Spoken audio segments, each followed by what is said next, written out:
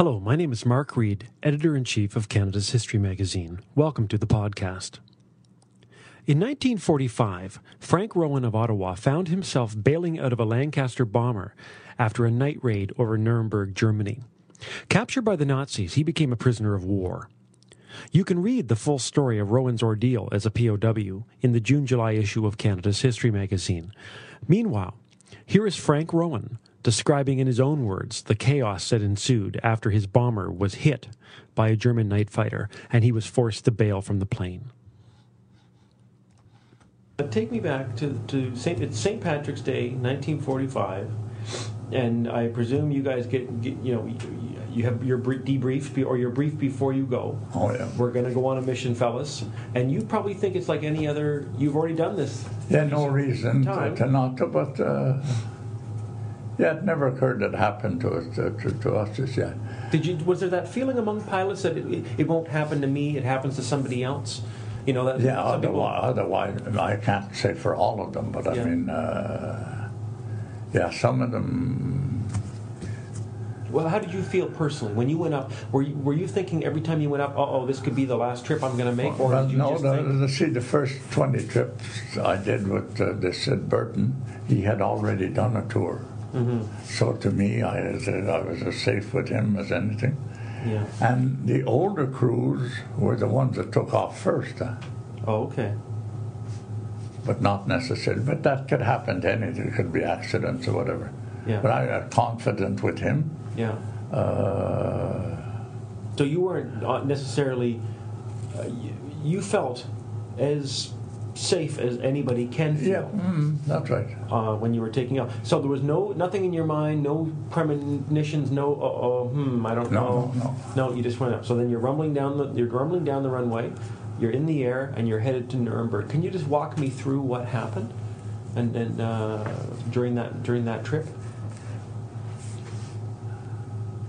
Well, yeah, you follow the diversion and the directions until. Okay. You don't head directly for that target, huh? Mm-hmm. Because they're trying with radar, trying to follow up.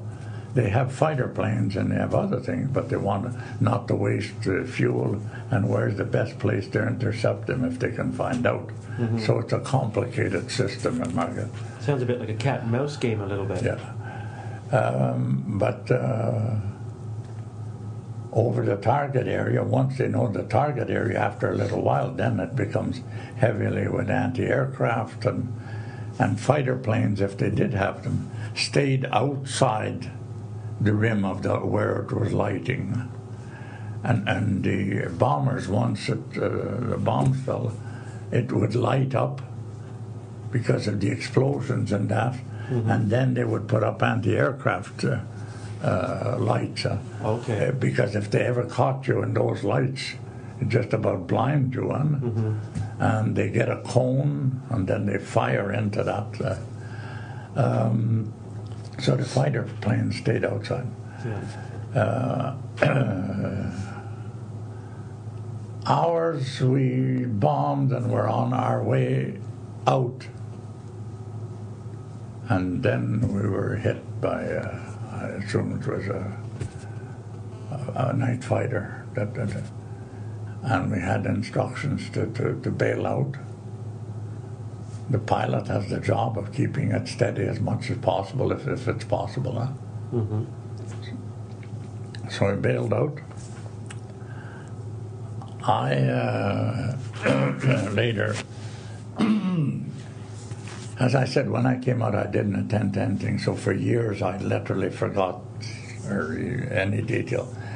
But all I know, I bailed out from approximately 18,000 feet. I wonder what goes through a person. What went through your mind when the pilot told you to bail? I just, just the limited knowledge I had when it was my turn to jump in front, yeah. Kneel down, put your hand behind your head so that when you fall you can tumble, and make sure you count to 10. I don't know if I count to 10 before you open it. So your chute finally were you? It opened and then you lost consciousness, or did? Yeah, you're at Yeah. that height and you Yeah. have no oxygen or anything. Yeah. But what brought me to was that terrible pain. Oh, okay. And as I happened on a base, they saw me. So I was captured immediately with them. So the next day, they picked up another 7 or 8 people that had bailed out. There were 3 from our crew. They had landed in the woods in different weather. And after 2 days, we were brought for interrogation. Yeah.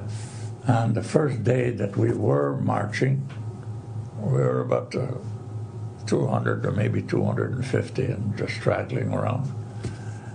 And the guards were older chaps, not old, but they're older. Mm-hmm. And most of them had a dog. Okay.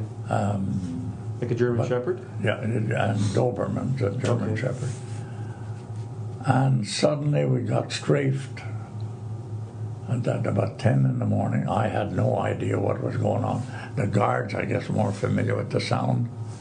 They took me off the road, and I guess I lied on one of them, and other guards behind trees and everything else.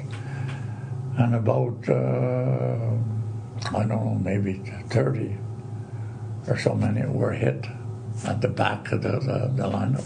And who was doing the strafing? Was it the Americans? I assume so, but I didn't see the plane, but it certainly was an Allied fighter plane. It was in broad daylight at 10 in the morning. They shot up everything, cows and everything. Oh my gosh. So you could hear a bunch of people screaming and shout. And apparently the young officer that was in it went up and saw the head Allied and told him there's nothing they could do, no Red Cross or anything. And the head guy, those that were badly wounded, they shot them in the back of the head. So that was the last time we walked in daylight.